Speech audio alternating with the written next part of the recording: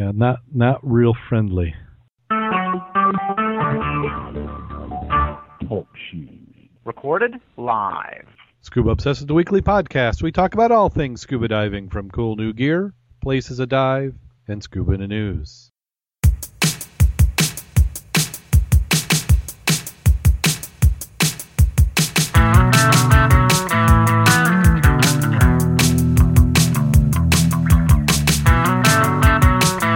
Scuba Obsessed episode 182 is recorded live December 5th, 2013.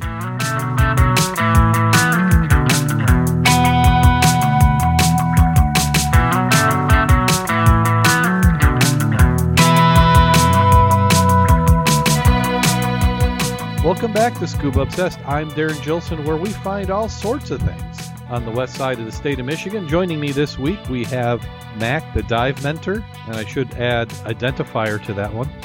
How are you doing today? Well, I'm doing pretty good, but I'm not sure what you mean by identifiers. Oh, well, I think that will come out in the news. And also joining us this week, we have Jim Schultz. How you doing today, Jim? I'm just great.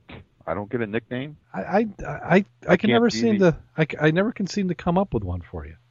Well, this week I could be the assistant photographer. I think you do more than that. But yeah, if you want to go for that one, we could do that. Okay.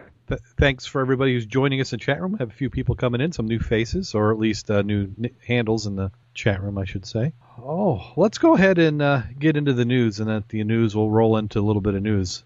I feel like I should do a disclaimer this week because it's one of the topics that we're going to have might not, we'll try and handle it as tasteful as possible, which I know can be a challenge for us, but not normally a topic that we bring up. But when you're so close to actually being in the news, I don't know of any other way we're going to be able to approach it. So let's jump right on into the news. First one was bubbling natural resource waters are under attack. Well, it is close to home. And it impacts everybody, and it will impact everybody more so as the years go by. Yeah, this is talking about water quality, and that specifically is referring to Lafayette County, which is known in Florida for a large producer of milk and dairy products. And what is happening is what I've going down there and diving, the water in those caverns is amazingly clear, and it makes me wonder if we were to have the similar type of caverns up here, would it be anywhere near that clear? And in this article, they're going on where they're starting to see where there's heavy agriculture, the water quality is starting to diminish. And let's see if there's a big point that they bring out here. It says, I think we were trying to do the right thing, but it's a complicated problem. Engineer fixes aren't going to be enough. We're going to have to get farmers to change, homeowners to change, everybody to change their practices. Well, if it's a situation like we have in our area, we've got it's considered a dairy farm, but the cows never leave the barn. So they might have 200 or 300 acres of this quote-unquote farm, but the cows never leave the barn. No, they Their don't. food is brought into them on conveyor. Their waste is washed into a trough and then pumped into a tank or a pit, and it gets pretty rank in the summertime with all that waste in one area. Yeah, the requirements here in Michigan is you have to have so much land per animal, but like you said, they're not spread out over the land. They're concentrated in one location. They said the average cow produces 128 pounds of waste per day. The waste has to go somewhere. It's soaking down to the ground in the aquifer and then into the springs. Stevenson said dealing with human waste is one on top of the priorities. That includes septic tanks, fertilizer, is a huge problem. So in this particular case, it's not just the dairy, even though that's adding a lot to it. It's the human problems. If you have septic tanks, and those are going to leach down in, and I think a properly maintained septic tank can be healthy. But in Florida, I don't think that's like up here. I'm sitting on 100 feet of sand is going to be different than having basically ground where you're right into you've got those springs flowing right up into the surface and then back down again. It's kind of a Swiss cheese of rock down there. And it's rock. There's not, a little bit of sand on the surface, but you get below that, it's rock and coral and hard stuff. Yeah. No place for the water to perk but into the aquifers.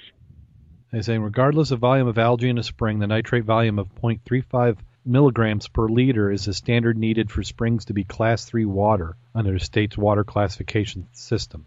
Class 3 is water safe for swimming, boating, and fishing. He said few springs meet that classification. He said the changes in agriculture, residential, and other practices could reduce nitrants, but she questions whether 0.35 milligrams is attainable. And then there was one quote, I think up above, where they were asking if there's going to be anything that was going to fix it, and they said there's just not the political will to go and address the problem. So unfortunately, it's probably got to get much worse before it'll get better. Well, you can't figure it can get too much more worse there. You look at the sinkholes they've been having in the last couple of dozen years, all in Florida. Mm-hmm. Like they say, the two issues they have is excess pumping of groundwater, and that's not just in Florida, that's everywhere. You'll notice that, matter of fact, I saw a listing the other day of how deep cities were having to go now to get the quantity of water they need to support their systems, and it's going down and down. Yeah. You're talking about the septic systems. Yep. You're correct. If they're working good, meaning they're in place and they're intact and they're not jammed up, they do a good job of separating the material over a wide area and letting the water filter down so you can replenish the aquifers. Our biggest issues I have now is all the ground that we used to have to soak that up is paved over. And we're pumping groundwater out like crazy and not able to put it back in correctly. And it doesn't go back in the same places it's coming out. No, there was a... I was going to say, right here, we're at elevation 600 and some odd feet to go down before we even get to the sea level aspect.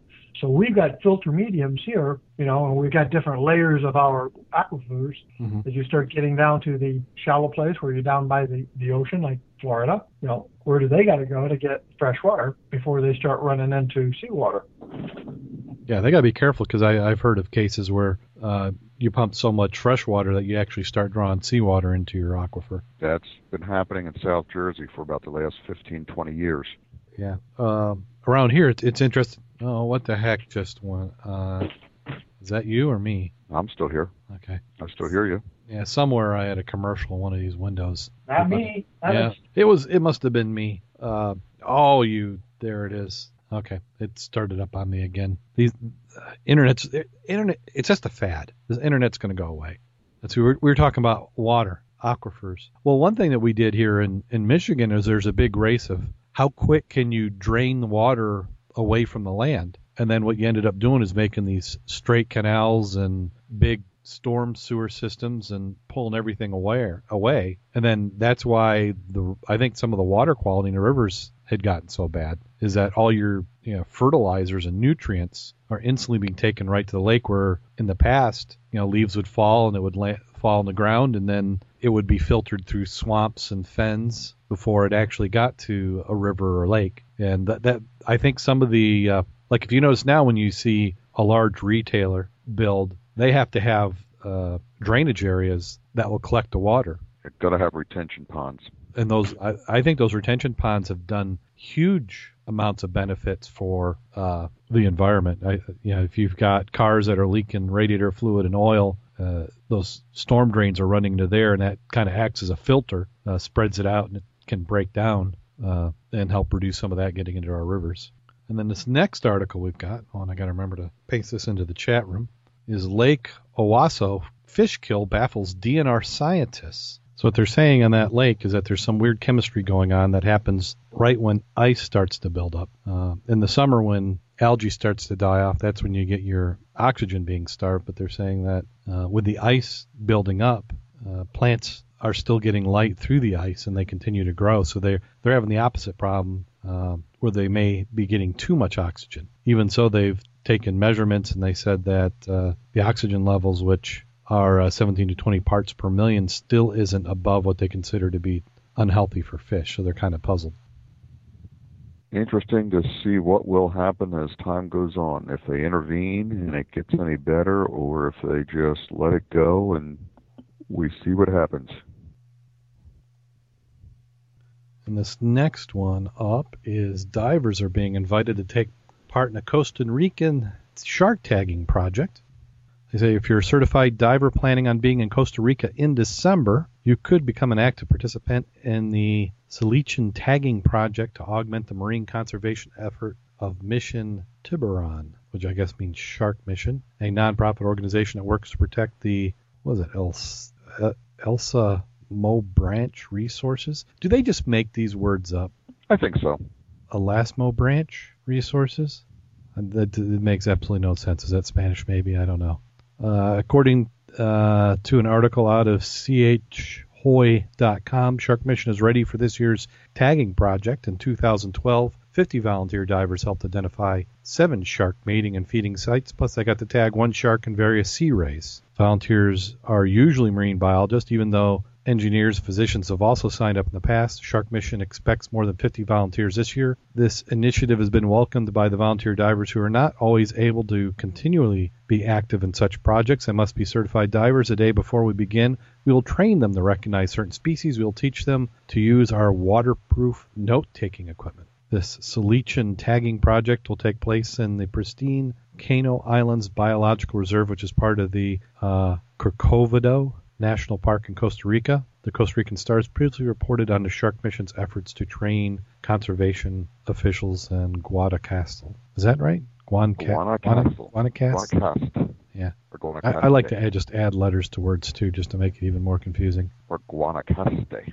Yeah. So if you want to go and tag some sharks, there's your opportunity right there. And Max, for some reason, his audio stopped working, so I'm getting all sorts of messages in the background in the chat, I guess. I've been trying to help him try to get it back on, but yeah, I have to think that it's something that has to do with Skype settings. I'll have to head over there again and try and get those settings going for him. You know, like you said, there's probably a window runner in the background that's got him screwed up. Yeah. Microsoft's they've really screwed the pooch, and in this one they've done. It's been the last 2 versions of Windows, so yeah, good riddance. Bye bye Microsoft. Just wish there was another option. You know, Mac is good, but it's just equally as irritating.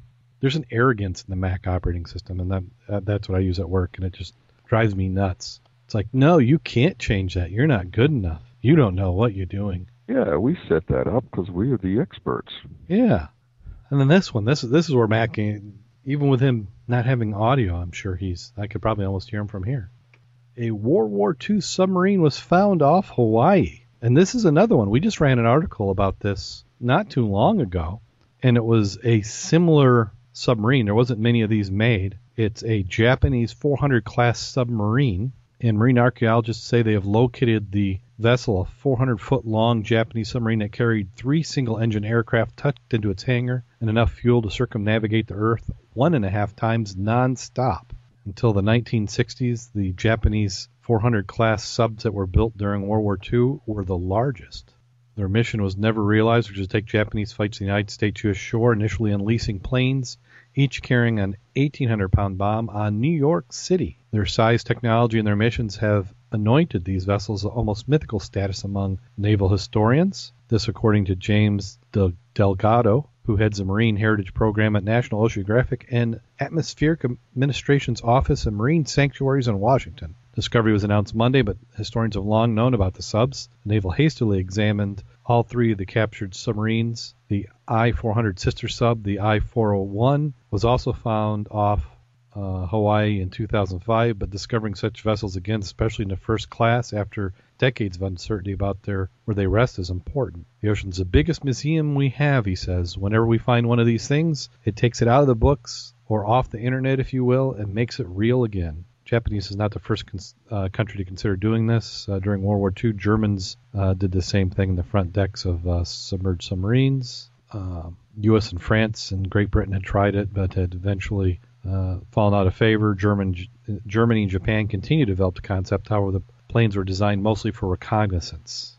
Now, let's see what the depth. I think I saw the depth was like over 2,500 feet. Yeah, 2,300 feet. Yeah, that's a little beyond my rating. They put them deep because they didn't want the Soviets to get a look at them. Yeah, they were supposed to split the spoils with the Soviet Union, but when they saw them, they said there's no way they wanted the Russians to have access to this, and so down they went. So after the discovery, the State Department has met with U.S. and Japanese officials in Washington, turned over photos of the sunken sub, and explained how they discovered it. Now, since this is spoils of war, it was property of the U.S. and technically those who won the war. But if it had gone down during the war, then it would still remain property of Japan. Kind of one of those weird little loopholes there. But see, wouldn't that be great if that was in the Great Lakes to go and dive on that? Oh, it sure would. In diveable depth. Oh yeah. Oh man. That'd be a good one. We just gotta get some deeper technology and get a submersible on the World War I sub we got out there. Yeah. Start showing other people some video of it, other than the people who found it. Yeah. I think that's one that eventually we're going to get probably going to be some recreational-ish subs that will really start to get that one to go. And then let's skip. Let's see. We're going to jump on to video of the week, and we covered this one right when it happened. It's amazing how things can go viral. In my mind, this seems like this happened almost 2 months ago, didn't it?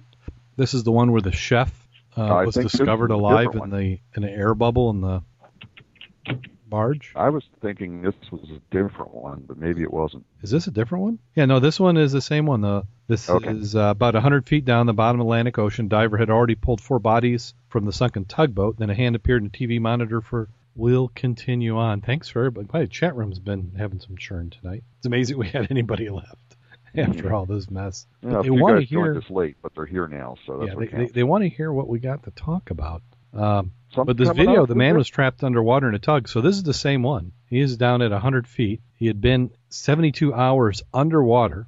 The 11 other seamen aboard the tug, which was JSCON 4, died. And I guess it was just a matter of time before the video got leaked out. He said he survived on a single bottle of Coke. I started calling on the name of God. I remember the reminiscence of the verses I read before I slept. I read the Bible from Psalms 54 to 92. My wife had sent me the verses to read that night when she called me before I went to bed. Using hot water to warm up, the rescue crew attached O'Keen to an oxygen mask. He was put in a decompression chamber and safely returned to the surface. Before the slow ascent began, the voice in the video could be heard asking O'Keen to give a thumbs up if he understood what was about to happen. Slowly raised his hand and stuck out his thumb.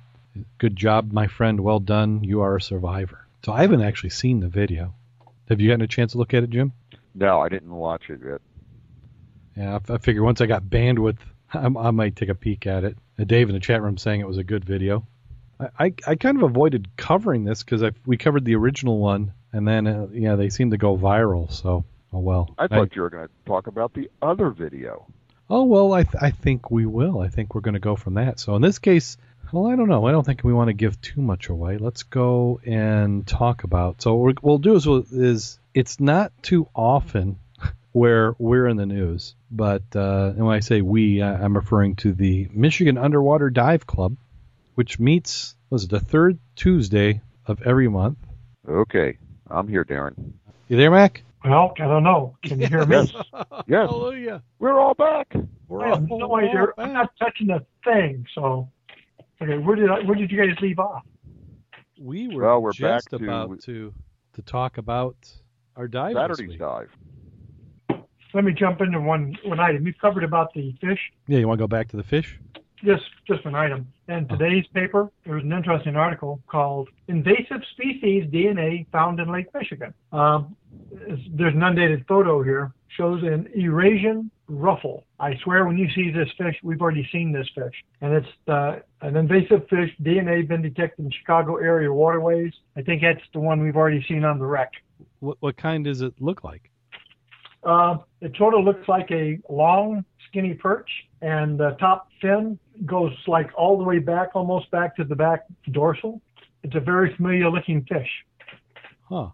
And they did find carp already. They've caught 2 different varieties in Lake Erie now. Oh, the Asian type? Yes, not the one that jumps with the noise of the propellers, but 2 of the 4. Yeah, well, they say that the Asian carp in Asia don't jump, so I think that's just some weird strain. Well, it's got a name to it. You know how all these got out, don't you? Yeah, people introduced them intentionally because they like them. No, well, sort of. We actually brought them over from every place, Japan, Europe, or actually I think they did come from Asia. They brought them in to be used in sewage ponds to keep control of the vegetation. When we had the Mississippi overflow, it flooded those areas. Right. They got out. The same way we've really screwed up the Okefenokee and the one down there in Florida with the hurricanes. Mm-hmm. That's what pythons and the anacondas and all the other weird animals that normally aren't here are here in force is because the floods came, destroyed the shops that had them. People, their animals got loose. They went out into the jungle, and they're really doing well. We usually do it to ourselves. Yeah, I think so. Well, a lot of times when you look at these, like when I lived in Midland, we had I probably told this story before, but we had the gypsy moths. Yeah. And that was just somebody trying to say, hey, I want a silkworm, but I want one that really makes a lot of silk. So they combine that. I mean, you've got... And they will decimate everything in sight. Yeah. Well, it's like they love oak trees. I mean, the killer bees is ours. We tried to make one a little different, to have different characteristics. The Africanized bee. Yeah. Yeah. Well, Personally, the one I don't like is the SOB. Yeah. I get concerned with the SOBs myself. Yeah, they can be a handful sometimes. Yeah, so invasive species, we do it, but at some point, I mean, I don't think we need to encourage it, but it just like you wonder, fighting it, if there's even any hope of limiting them. I think it probably depends on the species and how well they repopulate. Well, it always comes down to economics. When I have to do something, I will, because, and then by then it's biting at your ankles. So you have to do something. Well, they have the same discussion on wild boar. You got down in Texas where billions of dollars is being destroyed each year by the boar, and you got people up in Michigan who wish we had more of them. Yeah, I mean, they are good eating. Well, they're good eating, but they destroy huge amounts of property. Yep. And they can be dangerous. Well, like I said, the ones out west are making the holes, so the cows are tripping on them, breaking their legs. And like I said, just the damage to the farmland and make big holes so your tractor gets stuck. Again, we do most of the stuff to ourselves, it seems. Yep. Done that for quite a while. And we continue. We don't seem to learn. Nope. Well, let's get... then we'll give you some links to this next story, which is actually about the Mud Club, Michigan Underwater Divers, on Saturday. Who? And we brought our own reporter. Who is that? Mack. Who is that who's a member of the Who Mud is that? Club? The Michigan Underwater Divers Club? Those guys are world infamous. Infamous is for sure. Yeah, Mark Perrin is a freelance. He works for the Herald Palladium and others. We invited him to come on down and cover us for our turkey dive. And Mark used to be a member back in the late 70s, early 80s. So even though I couldn't get him to put his old suit on, he said, come on down and take some pictures and say, she was down there from the old gang. Yeah. So he came, and we had pretty good turnout, I thought, for the turkey dive. In fact, I thought I was late. I got there about 5 minutes to noon, maybe 5 to 10 minutes before noon. And there were already 2 ice shanties put up, and people had gear staged up on the pier. And let's see, we had Mack, you were there. We had, I think, 6 divers, basically, and then we had 8 support. Yeah. So, Kirk wasn't... Lots of help. Yeah, we had lots of help. Kirk wasn't going to dive this time, but Bob got in. So we got everything all staged. I took a few shots just because I always like to have something for when I post the show notes. Go ahead and use a photo. And what was the air temperature? 53. Yeah, it was sunny. Yep, it was a great day. Great, beautiful, sunny day, especially for the Saturday after Thanksgiving. And the visibility, even looking down from the surface through the water, looked to be 3 to 4 feet. Yeah. And those who do go to the club website, we did update the pictures that show the staging area, shows us getting in the water, shows us when we suddenly change from fun dive to serious dive. And there are some links there that take you to the articles and additional pictures. Yep. So that's mudclub.scubaobsessed.com is where you can find that. Now, so we pretty much, the conditions here, this is Benton Harbor, Michigan. It's a fisherman's park, which is near Whirlpool Corporate's newest building that they've done a beautiful, how many stories is that, Jim? Is that like 5 or 6 stories of glass? Oh, 3, I believe. 3? Well, they went fancy. They went those high ceilings. Yeah, 3 stories, high ceilings, but, large, all glass. Yeah. It has been a boon to the park because they have recultivated the lawns, made better sidewalks.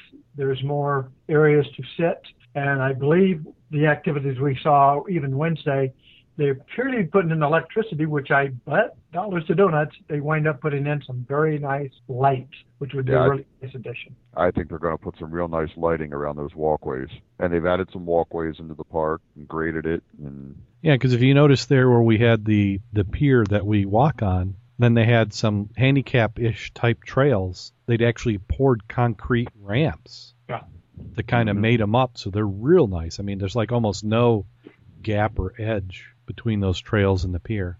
They redid the piers, all new boards on the piers, new decking, new railings. Yep. A nice park. Yep. And then at the water's edge, you know, they don't have what I would call a traditional steel wall, which is a steel wall. This is one that is a fill steel wall or seawall of concrete re-rod. Rip-rap that's been dumped in there to build up the wall, the bank.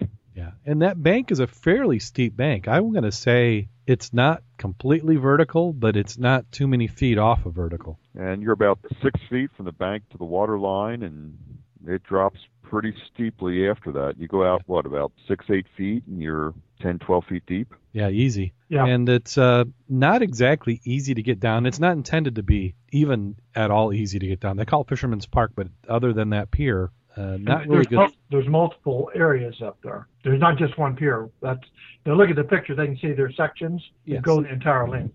Yes. Yeah, there's about 4 fishing piers that, jut out over the water's edge. Not deep into the river, but they go out over the water's edge.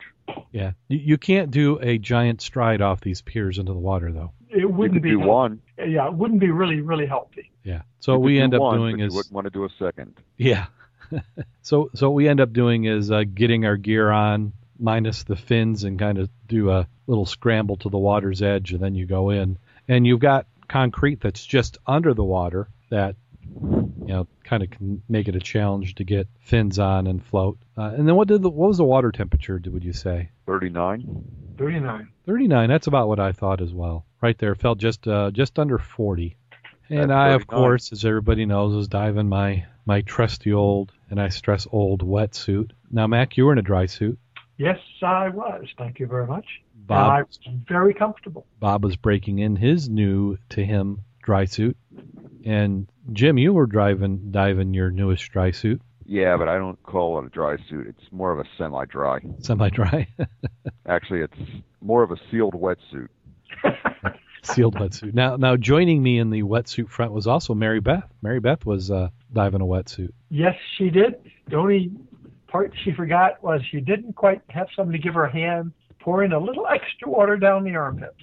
Yeah, because I know that she was cold almost the minute she got in the water, and that's unfortunate because you got to at least be warm when you get started. Well, it wasn't her body so much; it was her hood leak. And you know how miserable that is when you get down there and you hit that and it goes up the top of your head. Oh yeah, 40. It's like one of those ice cream headaches without the ice cream. Yes. Mm-hmm. So we all pretty much were in the water within 4 or 5 minutes of each other. And with Mary Beth being a wetsuit person, I figured that her and I would be the first one. At what point did you stop hearing me? When you dropped. Okay. Yeah. Okay. Let's see. I think you were talking about Mary Beth was getting cold. She hadn't gotten out of the water yet. Okay. Did you hear me? Okay. So Mary Beth was in the water. Mack, you were giving Mary Beth a hand, and then Bob called out something, which I wasn't quite sure what he said. What was it that he said? Oh, crap. Do we not have Mack? Hang on. If you want to hear Mack's comments on this next section, you're going to have to sign into the chat room. As Dave says, chat room bonus. Chat room bonus. There you go. Okay. So at this point, Mary Beth was starting to get a little cold. She just got in the water. Hood didn't quite seal. I think she had a newish hood, and it didn't fit quite as tight as her previous one, so she was getting that ice cream head rush. Bob had surfaced, and he called to Mack, and it sounded like he said, "Hey, Mack, I think I found a body." And I wasn't sure. Bob usually is not, when he's in the water, isn't too much of a kidder. So Mack went over. I stayed with Mary Beth, and also Sir Larry was in there with us. I forgot to mention Sir Larry. So then Mack went down, and then he popped up, and that's when he told the reporter to, yep, that's what we've got. So he said, call 911. And, I believe Bob. When Bob sees something, that's pretty much what it's going to be. And then with Matt going down and verifying, we knew we had something, but we didn't know what. Now, where were you at this point, Jim? I was just getting ready to enter the water. Okay. And kind of in between them calling Mack over, Mary Beth wanted to get a dive in. So I went down, Larry went down, and Mary Beth went down all to the bottom. And even though the Viz was a good, 4.5 feet in the water, which is great for this part of the river, along the concrete, there's tons of silt that's collected on it, and you lose anybody who's more than 6 inches away. So as soon as we were 6 feet down, I lost sight of her, and I went all the way to the bottom. And when you got to the bottom, which was on sand, Viz wasn't too bad. It was about 3 feet easy, and then later, as I found out, when you got away from the wall, it got even farther. But I kind of waited down there for a second to see if Mary Beth or Larry ended up coming down. After about 30 seconds of not seeing anybody, I figured something was up. So then I popped back up to the surface, and Larry and Mary Beth were there. And this is at the point when Mack verified that, yeah, he also saw a body. So what they did is Bob marked the body. He had his dive flag. And then, and Jim, do you know where he put the flag? He put his flag on the barrel or the piece of metal that was nearby, right close to the body. Yeah. And then when Mack went down to double check, because Bob was pretty confident that he had found a body, but at first he thought it's either that or it's a fully clothed mannequin, but I don't think it's a mannequin. And so that's when Mack went down to check. And Mack's flag got tangled up with Bob's flag. Their lines got tangled. So Bob left his line reel. He's an aluminum line holder. Mm-hmm. He left his line holder there on the bottom as a weight, and Mack's got tangled. The two lines got tangled, so Mack brought his line back over to shore. But they were hooked onto the sharp metal edge of the barrel, and they were concerned that if they pulled on them too much, it could cut the line. Yeah. So they just kind of held it loosely to mark the spot we knew the sheriff's dive team would come out, either the sheriff or the state police would come out and do the recovery. Yeah. So, I remember Bob mentioning that he was worried that as Mack went down the dive line, let's see, Mack's trying to call. Let's go ahead and add him. You there, Mack? I don't know. Can you hear me? Yes, we can hear you. Great. No clue what's going on, guys. Can you hear us? Yes. Okay. You can hear me. Okay, so why don't you tell us? Let's back up to where Bob. What did Bob say to you when he came up that first time? Popped up and talked to me. Yeah, because you were over helping Mary Beth and Larry and I in the water, and then Correct. Bob said, "Hey, Mack." Right. And he basically said, "Would you mind coming over here and taking a look at it to see if that's a mannequin or not?" So I turned Mary Beth over to Darrin. I think you were still in the water by Mary Beth. Yeah, I was there by Mary Beth and to Dan Scroop, who was on the surface, because I didn't want to leave her until she was getting out. Right. I turned around, looked at Bob, went down, scooted over to the edge, came back up, eyeballed the flag, went over to the flag, and down there was Bob, and there was the body. Bob was at the top part, and I went from the waist down, saw the boots, looked like he had weights on them, like you do jogging weights, regular pants, had a coat on, and it was not a mannequin. There's no doubt. I signaled to Bob, and we had good 3 feet visibility, even though it was like particulate. Mm-hmm. And, did the pointed to him to follow me up and to the shore. We came straight up, went right to the shore. Mark Perrin was up there, and I said, "Mark, you want to dial 911? We got a body." It must have taken the first squad car to get there probably 12 to 15 minutes. Yeah. By that time, I said, "To hell with this." I took my fins off and started scrambling up the bank. Bob did the same. By the time we got up to the bank, the second squad car came up. And from that point on, it went from fun dive to serious dive. Yeah, because I stayed in the water for a little bit in case somebody needed something. I didn't know if they would want us to take the flags off or, put their marker or anything. I anticipated the dive team coming, but I didn't know how long it would take the dive team to show up. And then, Jim, you hadn't gotten in the water yet, so you were kind of waiting so that you'd be a fresh diver if they ended up needing anything. Right. I had waded into the water, but hadn't gotten submerged, so my suit was still pretty dry. And so I just decided I would stay out, stay warm, and stay fresh. And then went over and talked with the detective when he arrived and asked if he wanted us to go in and shoot some video for him because they were trying to get an idea of what they had down there before it's going to take a while to get the sheriff's dive team all together and set up and do their piece. So that's when he said, yeah, if you can get in and get some video, that would be good. So that's when you and I hooked up and we got set up to go back and shoot some video for him. Yeah. So, and for video, you had 2 GoPro cameras. You gave me one, and then you had one. Right. I figured that way we've got backup and a couple different angles and, just more documentation, the better. Yeah. And I've used a GoPro or another camera, but pretty much somebody turned it on the surface and I just took it down. So, until you get used to something, you're never quite confident. I was convinced that I was going to either leave a lens cap on or not have it on and recording, have it in the wrong mode or something. That's better than pointing it in the wrong direction, so all you get is your face. Yeah. Yeah, a bunch 20 minutes of a selfie. So at this, I had after floating in the water, I had a 2-minute dive with 15 minutes of floating in the water, and I had gotten out, and I was just starting to strip down when then, I don't know if it was you or somebody else had mentioned that you were going to go do video. And then seeing no other divers to dive with you, I said, well, you know what, I'll go dive with Jim. And the whole time when, after the body comes up, all I can think of as a movie is Stand By Me. We got the 3 kids all going to look at the body. So I was on the sheriff's department for a number of years, and I had done search and recovery in the mounted division, of which it seemed like even though we were on horseback, we always found people in the water. So I had seen that, and I'm happy to not see stuff that you can't unsee later on. But in this particular case, since there was a purpose that said, we'll go in and we'll get some video. We'll help the police officers out. So by this time they had police lines up, and I think the cars were growing. They were like the squad cars are kind of breeding in the parking lot. I think we were probably up to about 6 or 7 at this point. And then I got caught in the police tape. I couldn't.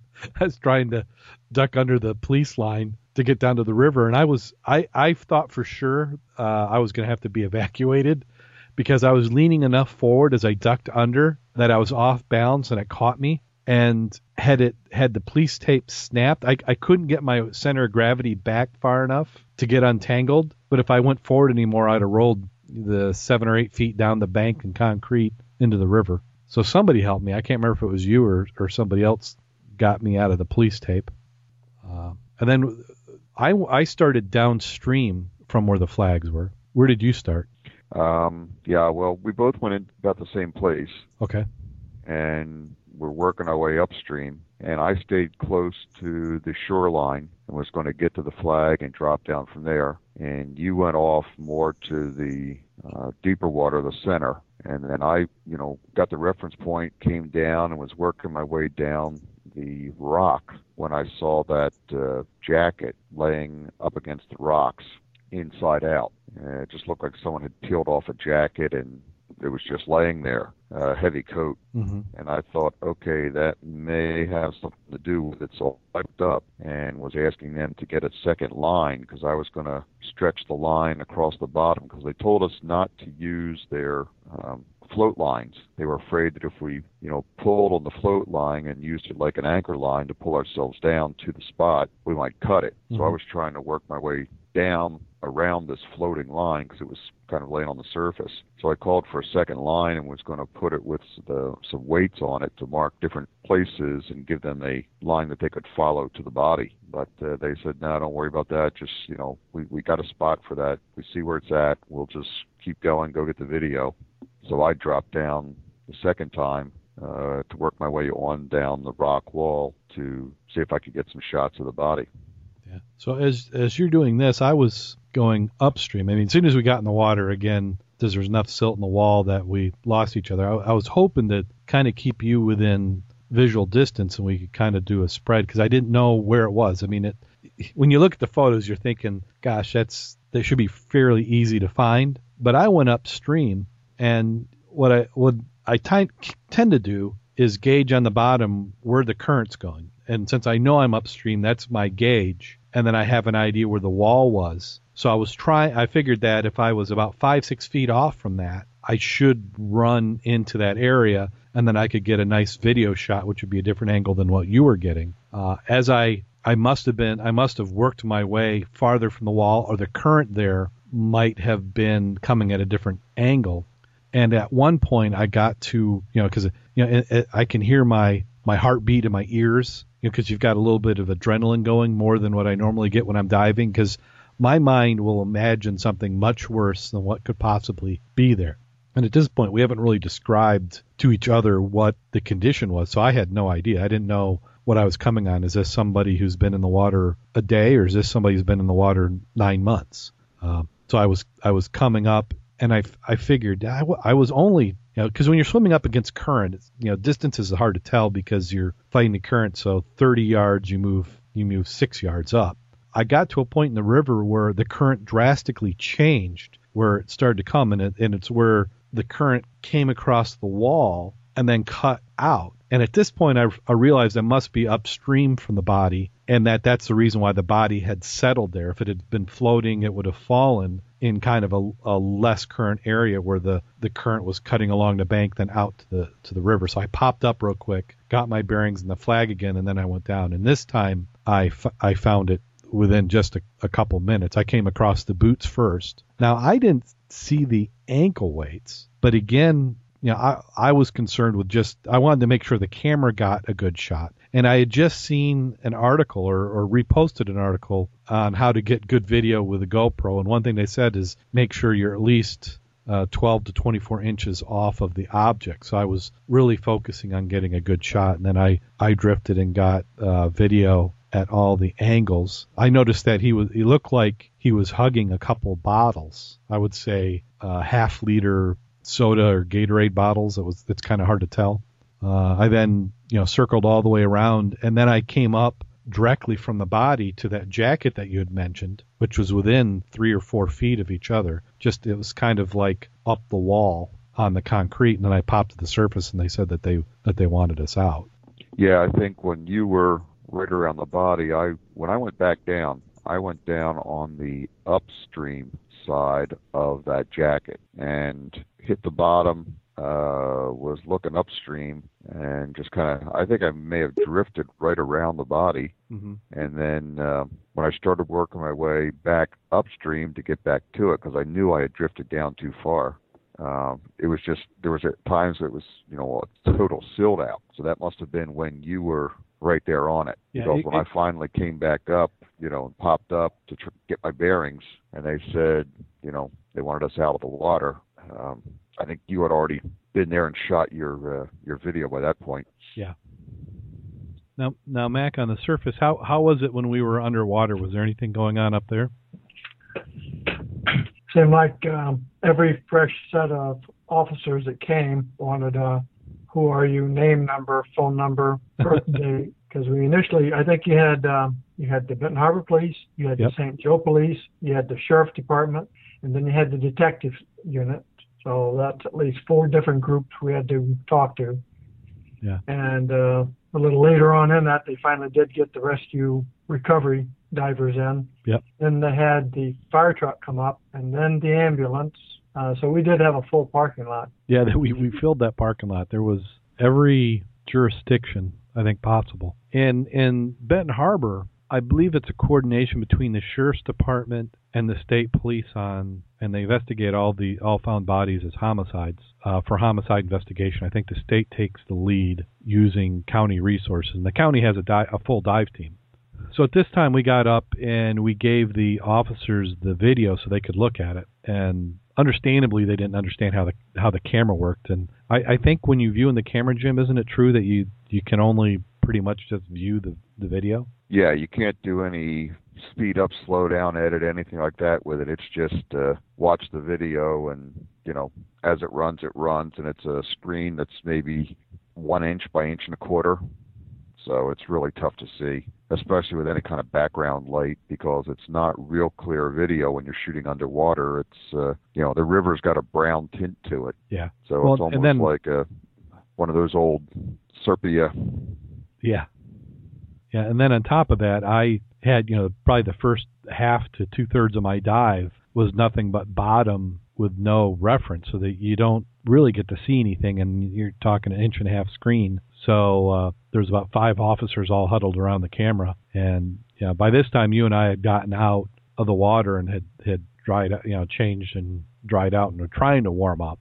There was no warming up for a while for me, but when we asked if they saw anything, because I didn't know if I even had good video or anything, and asked them if they saw anything, and after probably 30 minutes of watching the videotape, they said, "No, we didn't see anything on it." So at this point, I thought I saw that the video was just garbage. I had goofed it up or something. And then the dive team got there. Now, Mack, what did you observe about their setup? As typical with most governmental agencies, they have a routine to go through, which is not all bad. And since it was not a rescue, it was a recovery, time was not an issue. So they took their time of dressing per procedure, testing out their gear, getting in the water. They then did a quick survey around the area. I think they may have also tried some video before they did any disturbing of anything, obviously looking for any kind of weapons or objects that might have been in the vicinity.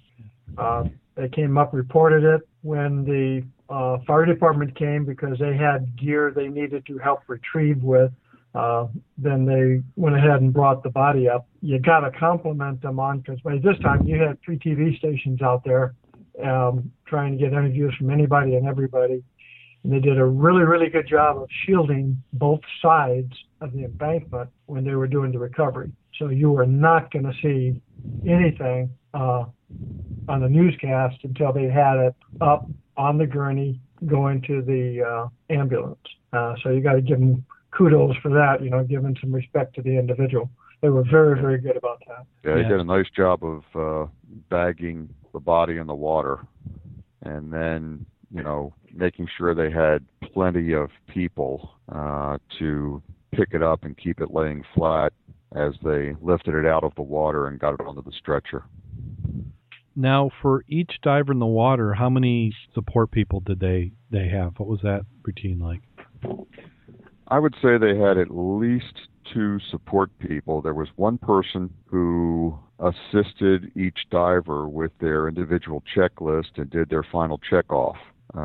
One did both of the divers that went in. And then there were line tenders and a communications person on the surface. So there was, one line tender, one communications person for each diver. So for 2 divers in the water, that was 4 on the surface, plus the scene coordinator. I guess he was the sergeant in the dive team, and he was the one that did the check over and assisted the individual divers with getting all their gear on. And then when they went in, they basically, one diver did the survey and the recovery, and the second diver was in the water, in his mask, ready to submerge, partially submerged. He was basically neck deep in the water, but was on a standby where he could still see the whole scene from above the water, but was only seconds away from, joining the other diver if there was an emergency or needed. So there were 2 divers in the water, and then were there 2 safety divers geared up? Or was it 1? I don't recall seeing any additional divers geared. They may have been in the van, but I only recall seeing 2 divers geared and then 2 surface support assigned to each diver. Okay. And then there were some additional people who were just kind of standby. Yeah. So I agree with you, Mack. They did an exceptional job, of just showing respect for the body and then keeping things covered up and handled. And I'm sure that's from, unfortunately, a lot of experience in those type of activities. Now, I noticed that we don't get a chance to see the county's dive vehicle too often, but they had what I would call a large white step van, maybe 25 feet in length, 25, 30 feet in length. Yeah, it was a nice long step van. Yeah, and then they had a Zodiac, a little bit smaller than Bob's, with an outboard on it, which they didn't need in this particular case, but I'm sure they brought it. And probably they needed that as a platform if they had to do, if there was a heavier form of recovery. And then the nice thing about the step vans, they have an area inside where they can gear up. Or we've got our ice shanties that we're keeping warm. They've got the vehicle there. And yeah, they had a couple of nice bench seats in the step van and lockers for all of their gear. Nice configuration where they could, get in and out of the elements and have some privacy to change in and out of their gear. Yeah. So this all took probably, we figured we got in the water maybe 10 to 15 minutes after noon, and I don't think everything, I think the recovery was probably about 5 o'clock, wouldn't you say? 4 o'clock? Yeah, it was closer to 5 o'clock by the time they, made the final recovery. And, well, no, it was about 4:30. Okay. I'm going to say about 4:30 because we got home just before 6 and was able to get the TV set up to record the news at 6 o'clock when they had it on. So, and we stopped to get something to eat for a while, and warm up as a group. So, yeah, it was probably between 4 and 4:30 when they made the actual recovery. So all in all, the one thing that I've noticed that since my very first river dive is people always ask you what you're doing in the river. Are you looking for a body? And I think this was the first time where we weren't looking for one, but we actually had found one. Now, Mack, are you aware? Has the club ever found one before? Individually, no. Back in the older days when you could assist them because the legalities were different. We have been on the scene of recoveries, but not necessarily the first person to locate. Okay. Prior to this, I think the only other item we have located is actually we have found urns with remains in them, which is a little different, but still a little startling when you realize what you have in your hand. Yeah. Yeah, this is the third recovery I've assisted with in my lifetime because I've, been involved with firefighting for the last, almost 40 years. So it's not something you look forward to, but it's a job that has to be done. And my approach is I'd rather do it myself than ask someone else to do it. Yeah, certainly. Now, Mack, you got another dive in later this week, didn't you? Yes, Jim and I went back out yesterday, matter of fact, and went back to the same entry point, went upstream a little bit just to verify there was nothing left in the area that might not need to be there. And I could have gone back Monday to the sheriff's department, picked up our flags and floats because they kept those until they left the site. And then we just went downstream down to about the third dock, just doing an S pattern just to check what was there and to check the big obstructions in case something else might have been caught in the trees and the items downstream. Mm-hmm. And there we just found the obligatory golf balls and fishing poles and mirror, and talking about the remains in a canister relocated, the same one we'd seen about 9 years ago. Oh. And it was like, that's really weird. Yeah. Oh, a lot of catfish. We normally haven't been seeing the big babies. Mm-hmm. There was a big ugly one there. I wasn't sure if it was dead or not, so I got behind it. And the only thing I didn't have was the toggle rope. You know how when we ride catfish, you know how we do that, right? No, I've never heard of this one. Really? No. Well, back in the days, and I'm talking in the 70s and 80s, we have been down there on the bottom at this time of year, and it's actually a sandy bottom down there about 17 feet. And we have seen the bottom. We think the bottom is moving, but you go down, and it is packed solid with catfish. And I'm not talking 2-footers. I'm talking 3, 4, 5, and even 6-footers. I mean, they're big as you are. We haven't seen that kind of grouping in years and years and years. What you're finding now is you're usually seeing a couple or solitary ones. But this would have been a sort of a candidate if it had been about 2 feet longer. It was only maybe a 3-footer. But what you do is you find them, they're really sort of docile. And you know the old cord you use for starting an engine? Yeah. Well, you get one like that, but you put a toggle on the other end also, like a garret. Mm-hmm. And then what you do is you get behind the fish. The bigger, the better. You really want something about 5 foot long, all right? And you know where his major fin that comes up, the one with the little spine? Yeah. All right, you use that as your guide, so when you get behind him, you want it, so when you startle him and the fin comes up, you want to be behind it, not in front of it or on top of it. So you get, like you're sort of straddling him without touching him, and you put the noose up in front, and you bump his nose real quick, and when he does that, every freaking time, he'll open his mouth like he's gulping, like, oh my God, and you yank that between his mouth, and you pull back on it. So what you've done now is captured him. Now you just scared the hell out of that fish. So as you pull back, you pull his head up. So when he kicks that tail going, he goes up, not into the rocks or the barrel that's in front of him. And then you just ride that little sucker until he knocks you off. Oh, gosh. Oh, my. And let me tell you, the only neat thing is if you got a GoPro, that makes a hell of a video. It would probably go viral. That would go viral. That would definitely go viral right there. The Catfish Rodeo. But we got down there and that one I didn't have the toggle, so it was a wasted opportunity. I did sort of thump his tail, got his attention, and he took off like somebody poured gasoline on his butt or something. Wow. And there's some other fish out there, which was, again, surprising. Some good sized ones. No big ones like steelhead or chinook, any of those. Now, you notice anything from the dredging? Was there any change due to that? Well, the bottles that we were hoping to find were not there. When you get away from the riprap or the debris field of the concrete down the sides, it is actually right now sand, not muck, and the silt is not there yet in the dredged areas. So you'll have a good slope out there at about 17 feet, that whole length, or at least the whole length we went. Yeah, well, because I know that when we go out with the boat, we're sometimes only getting 4-foot draft. Right. And right now you've got a really nice valley there. A lot of bricks. The bottles were mostly whiskey, and that's normally up on the slope and the shallows. That's where you're going to find the fishing poles, because that's where they get snagged or the fish grab them and yank them in. Very seldom you find that. A lot of big trees, a lot of concrete with rebar. With a fast current, that would not be the place with zero viz to be playing at. Yeah, that rebar in your chest is not a good thing to be impaled on. Right, especially when you get the stuff that looks like fencing. The sharp edges coming out, that's smaller than the big 1-inch circles or half-inch circles. That's the nasty stuff.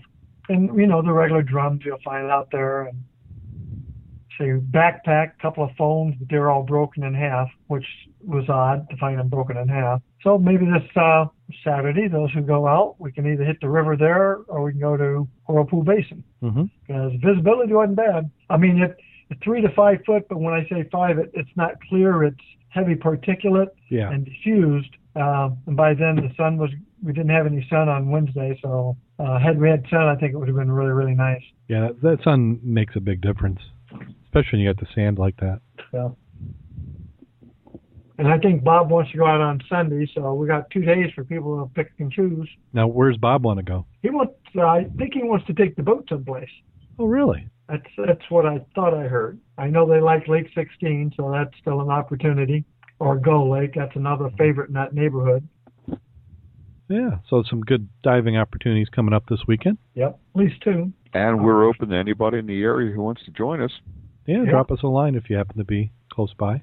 Yep. Any of you guys doing this weekend or not? I think I am. I just need to get clearance on to which day, or both days, or neither day, that I can get out. The only disadvantage of this weekend is it's supposed to be a high of 21 on Saturday. Well, that means you're warming up when you get in the water. Oh, yeah. That's what I'm saying, man. You're going to say, wow, this is like a sauna. Yeah. Not, but 37 degrees. It's toasty. Yeah, compared to the air. Yeah, well, we're going to be building some ice. Now, it was like 60 degrees a couple days ago. I'm not sure if it's 60. I know it was in the 50s for sure. Yeah, it was 53 on Saturday when we were doing that dive. So we're going from 53 on one weekend to 23 the next. Yeah, that's this time of year. We're going to be building some ice. I think we're going to have an ice dive for New Year's Eve. I don't know. It'd have to get awful solid. And right now we plan on Darrin, so if it is, we'd have to get out there a little early and crack a trail and make sure we have the lines, because if it's got anything, even skim ice, if it's over an inch, I really don't want anybody out there without a rope on. Oh, yeah. Yeah, you did it. Well, we kind of experienced that last year at the yacht club there on Pawpaw. Yeah. That was, I would say, half-inch maybe. And that tires you out, breaking through that ice. Well, if you're under it trying to get up in the muck, it's going to be a little hard to break that 1-inch ice. Yeah, I mean, and the thing is, you just can't get a purchase to kick up against it. You'd have to work your way to the shallows, get your back against the bottom, and then kick up. Right, and if you're there without a rope, you have no viz, and that is not the place to be. No, yeah, that'd be a bad situation. Yeah, it's a lot tougher than you think.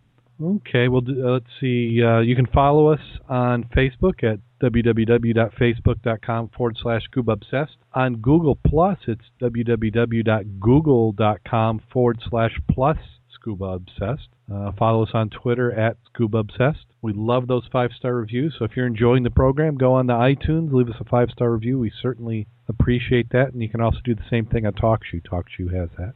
We are on the WRVO Radio Network, so we thank all our listeners on there. And we're also on Stitcher Smart Radio. If you haven't signed up for Stitcher, sign up for Stitcher. Put in Scuba for the code when you sign up, and that gives us credit for getting you on there. Not that we'll actually ever get anything from it, but it's still on there. We get quite a few Stitcher listeners. It's a nice service they've got going on. Guys, got anything you want to plug before we go? Can't think of anything. I think we're just... I'm sorry, go ahead. What was that, Mac? I was going to say, I can't think of anything right off other than if you're going to be doing the New Year's dive, you might want to get in the water before then, check your gear out, fix the leaks, and you'll feel a little more comfortable if you've been in some kind of currency phase. You want to be a little current when you get out there. Yeah, be a little bit of current. And also, you make sure you get all those potential cold leaks taken care of before that New Year's Eve dive. So are we ready for that time of the show?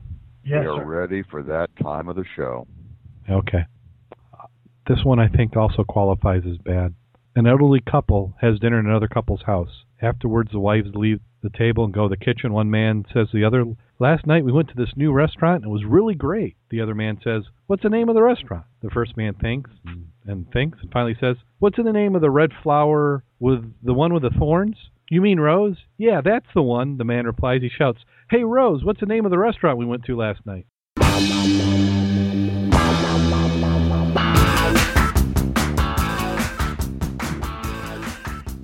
That's about right. You did say older guys, didn't you? Yeah, older guys. You notice I didn't say they were divers. I thought I'd say the divers the grief this week. So, until next week, go out there and get wet.